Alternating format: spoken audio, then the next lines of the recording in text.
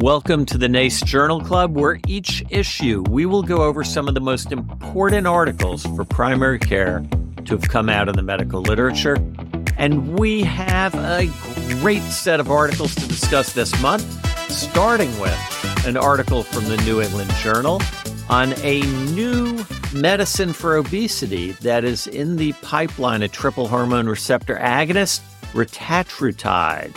And this is a phase 2 trial. Then we're going to discuss another emerging area of therapy, lipoprotein A, and an article in JAMA on an oral small molecule inhibitor of lipoprotein A formation. You might ask, why do we care? We'll get to that. And then we're going to discuss an article that came out in JAMA about the way sedentary behavior influences the development of dementia among older adults. And I think there we already know why we care. For our first article this month, we're going to discuss an article from the New England Journal on a new class of obesity medicine that's in the pipeline, triple hormone receptor agonist retatrutide for obesity. A phase 2 trial is the title of the article. Joining us to discuss this is Dr. Marissa Norden. Dr. Norden is a third-year resident in the family medicine residency at Jefferson Health, Abington. Welcome, Marissa. Good evening, Dr. Skolnik. It's great to be here discussing this exciting article with you. Great. And let's start off with the question that I think most of our listeners are wondering, which is, what is retatrutide? That is a great question, something I hadn't heard of before we discussed it and I read this article. So this study looked at retatrutide for treatment for obesity. And as we know, there are a lot of new treatments that we're using in the primary care setting for obesity. Retatrutide is a once-weekly injectable medication, and it's a triple hormone receptor agonist. It targets the GLP-1, GIP, and GCC receptors. It's once weekly, given similar to our other medications. This medication originally was studied for patients with diabetes, and they found that these patients tended to have weight loss. They found about 10% weight loss over 12 weeks. That led to bringing some clinical trials, as discussed in this article, for patients for the treatment of obesity. That's fantastic. And for our listeners, we're familiar with the GLP-1 receptor agonist, the dual agonist GLP-1, GIP agonist, but you said GCC and the triple agonist. And that last part is glucagon, which is surprising for a lot of people, but in the right titrated amount, which, as we'll see, this molecule is, the addition of a glucagon agonist actually helps with weight loss. And one of the theories about how it might help is it might slow the offset the metabolic adaptation that occurs over time with weight loss. But let's jump into this trial. Marissa, can you tell us about methodology? So it was a randomized double-blinded trial. It was a phase 2 clinical trial, and it lasted over about 48 weeks. They got 338 participants. They ranged in age from 18 to 75, so it did exclude our pediatric population. Patients did have to have a BMI of 30 to 50 or over 27 with an obesity-related comorbidity, pretty similar to how we start our current medications. They did also exclude patients with diabetes, patients that were having weight loss surgery or had that already, or patients that were on a lot of other medications that greatly impacted their weight. And that was just for this study. Some patients got a placebo, and then some patients got different ranges of medication, ranging from 1 milligram each week all the way up to 12 milligrams each week. If they started above 4 milligrams, or if they were getting a dose above 4 milligrams, they increased it very slowly over the first 12 weeks to try and limit side effects. At the end of the study, what they looked at was change in weight at 24 weeks. That was their primary endpoint. They also looked at change in weight at 48 weeks. They looked at waist circumference. They looked at people's hemoglobin A1C, their blood pressure, and their waist circumference and lipids. Fantastic. And now we're all wondering, what were the results? So the results were really exciting. They found that patients that were on the highest dose of retatrutide lost about 17% body weight at 24 weeks and up to 24% of their body weight at 48 weeks. Now, this was an average. Some people that started with BMIs over 35 actually lost more than that. They also found really significant decreases to waist circumference. They found that weight loss was going to perhaps continue even after the study ended. When we looked at the graphs, it looked like patients may not have reached their plateau. They found that about 72% of people with prediabetes had a normal hemoglobin A1C at the end of the study if they were on one of the higher doses of medication. They also found that participants on the higher doses of medication were able to come off of blood pressure medication, about 30 to 40% of those participants. They also found that about 20% of participants on the higher doses of treatment had lowered LDL. They did look at side effects, and of course, there were some similar to the medications we have now. Most of these were at the higher doses of medication and included nausea and vomiting. Some participants even needed to have their dose decreased because their BMIs were getting too low. They were getting below 22, so they scaled back. No one had to have their medication stopped because of having too much weight loss. There were some rare side effects, including pancreatitis, skin sensitivity, and elevated liver function, among a couple other things that they did look at. What a great overview. And Marissa, what do you see as the clinical implications of this trial? I think it's very exciting that we might be able to potentially offer patients a medication that will lead to such incredible weight loss. As you pointed out, that's comparable to bariatric surgery. I think we're going to have to see some more studies to look at the safety, as I think that will be a concern that our patients will have, as well as to see if it's going to be effective in patients with diabetes. But I am excited to hopefully be able to use this medication in the future. Yeah, it really is exciting. It's now entered phase 3 trials, which, as people know, is that phase trial that is then readying, if the results are as they are hoped to be, for FDA submission at some point after completion of the phase 3 trials. And it's really pretty amazing if we think about, say, compared to semaglutide and tirzepatide, there the average weight loss at 72 weeks at the completion of the phase 3 trials were 15% and 22% respectively. Here at the end of 48 weeks, shorter, it was 24% with pretty amazing metabolic effects, as you said, Marissa, improvement in blood pressure, lipids, etc. So we really have entered a new age and will continue to be entering a new age with regard to our ability to help patients with obesity. Dr. Marissa Norden, thank you so much. Thank you.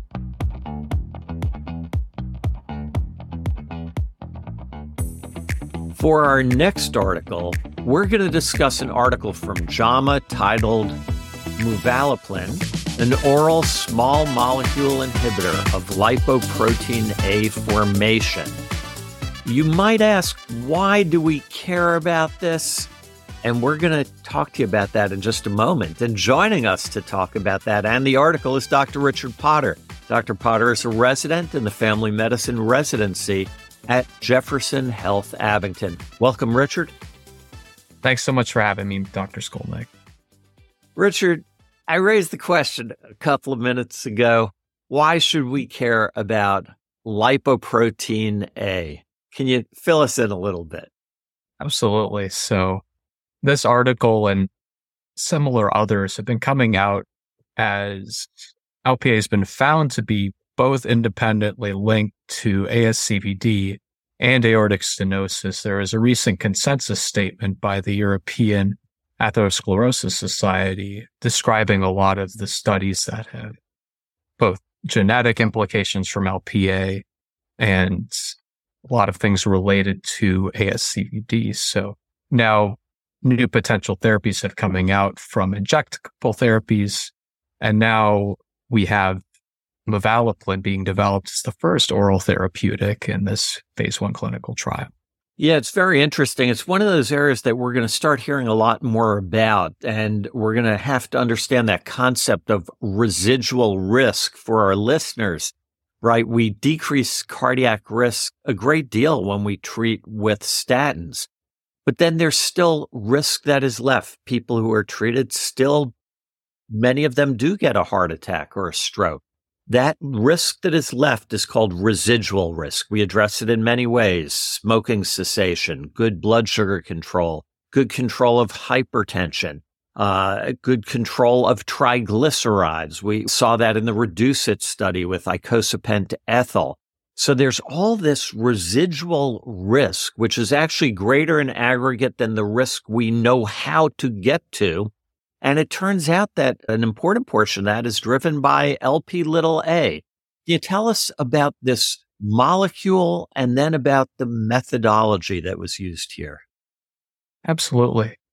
So Mivalaplin, what's interesting about it is that it's a small molecule inhibitor between interaction of ApoA and ApoB. So therapies so far have been RNA silencing therapies that have been injectable. So this is something that's new coming out with respect to that. Fantastic. So how did they look at this? Fill us in on how the study was done, but only briefly on methodology, because I think we always get tired when we hear too much methodology. Of course. Like I had mentioned, it's phase 1 clinical trial. They had been looking at a small population of healthy adults of BMI 30 and under. And there were 2 arms in the study intervention. They looked at assessing response to 1 dose of Mivalaplin in ascending increments. And then secondly, to assess the effect of Mivalaplin as a single daily dose over 14 days in ascending increments. So with the phase 1 trial, they're measuring safety and tolerability.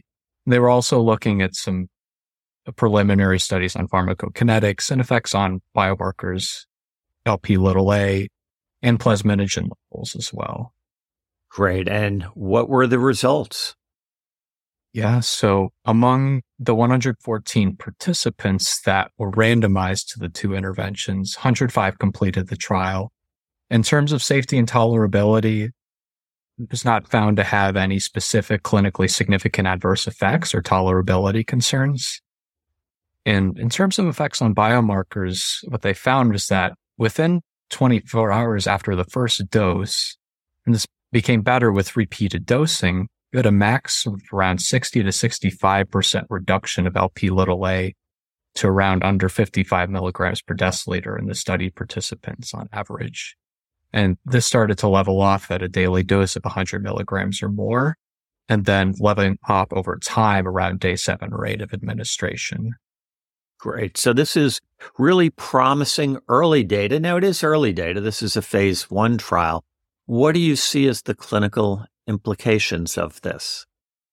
Yeah, so given the thinking and thoughts around Lp(a) being an independent risk factor for ASCVD and being minimally affected by most current medications and lifestyle changes, I think we'll begin to see a lot more developments in treatment. And this study specifically, I think, opens the possibility of new oral agents, which tend to be more accessible and I think will be very important coming up in the future. And going back to that European Heart Journal study was that in patients with elevated levels of Lp(a) at a certain range, they found that was associated with almost a similar risk to someone with familial hypercholesterolemia.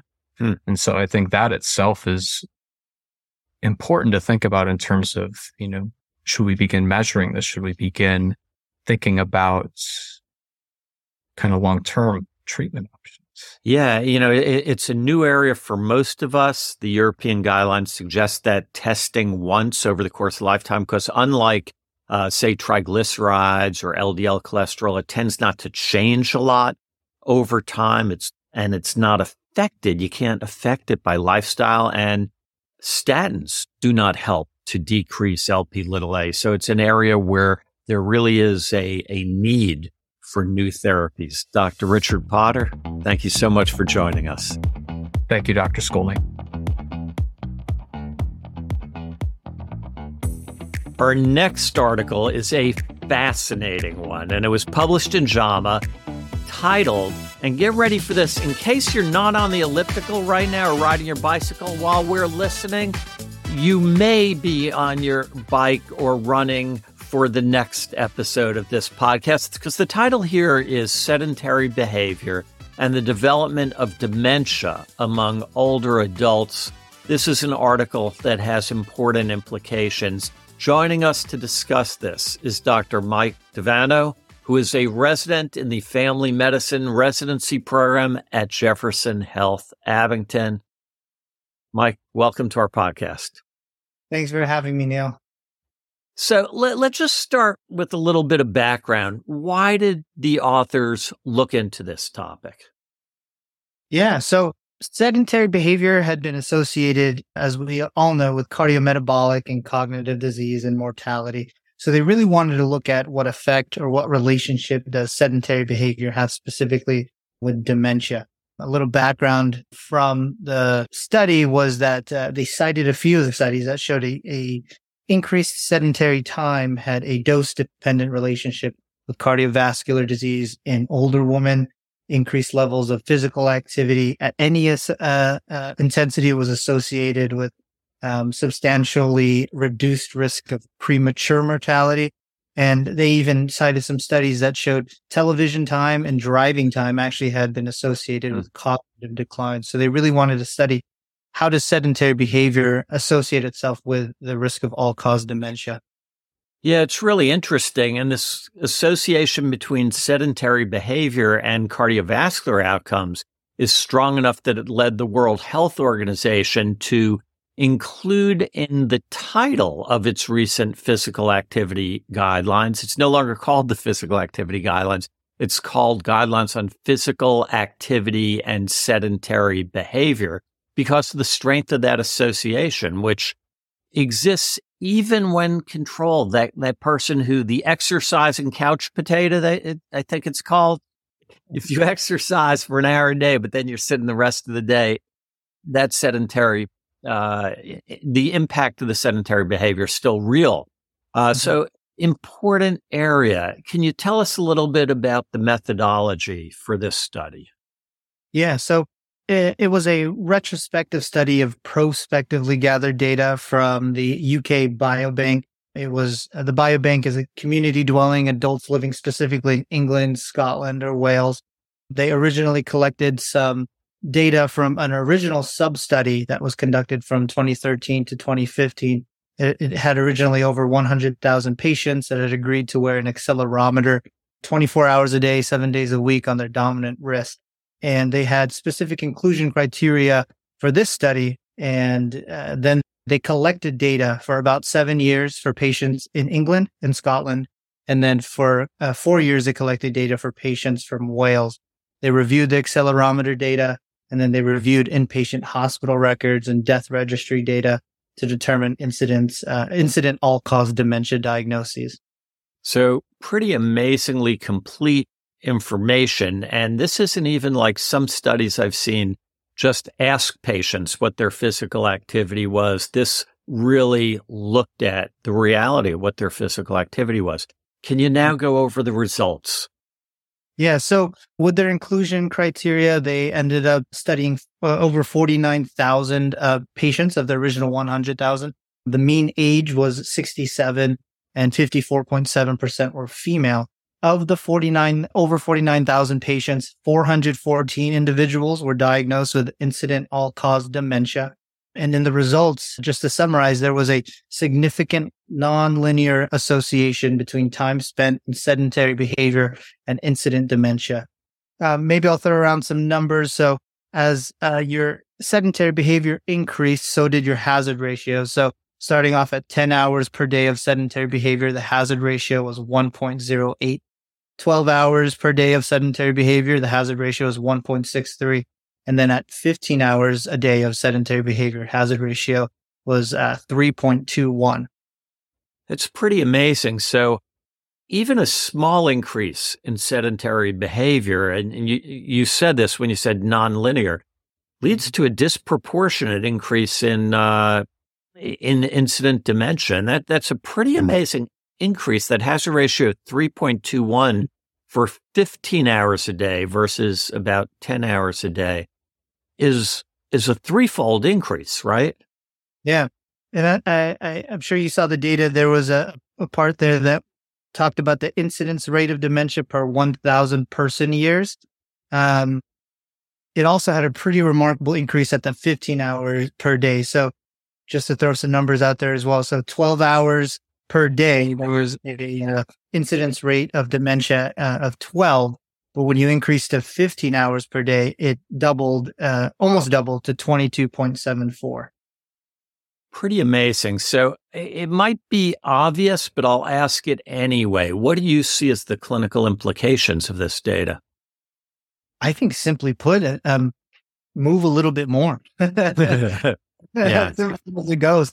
And I think that they mentioned in the discussion that the mean time spent in the US in 2019 was approximately 9.5 hours per day, which falls close to the kind of median of 10 hours per day in this study. So, I mean, we're right there. So, 30 minutes, 45 minutes of just not being sedentary, works wonders, in terms of to prevention. Yeah, I know for me in the office, what I think will happen is I always talk about physical activity and the importance of exercise. I haven't talked as much with my patients about how important it is not to sit a lot. And it strikes me that it's harder to do in actuality than physical activity. We can say we exercise for 30 minutes a day and we can time that. It's harder to say, I'm going to sit less, but I'm going to mention it to patients. Yeah, that's good. And even what you're doing while you're sitting the authors had pointed that out. It said there was a possible relationship with types of leisure time, sedentary behavior, like passive TV watching. So I'm thinking, maybe even if you're forced to sit down or you're doing something at home, don't do passive TV watching, maybe do some games or puzzles or something that's cognitively demanding. And that can, that might play a role just as much as moving more.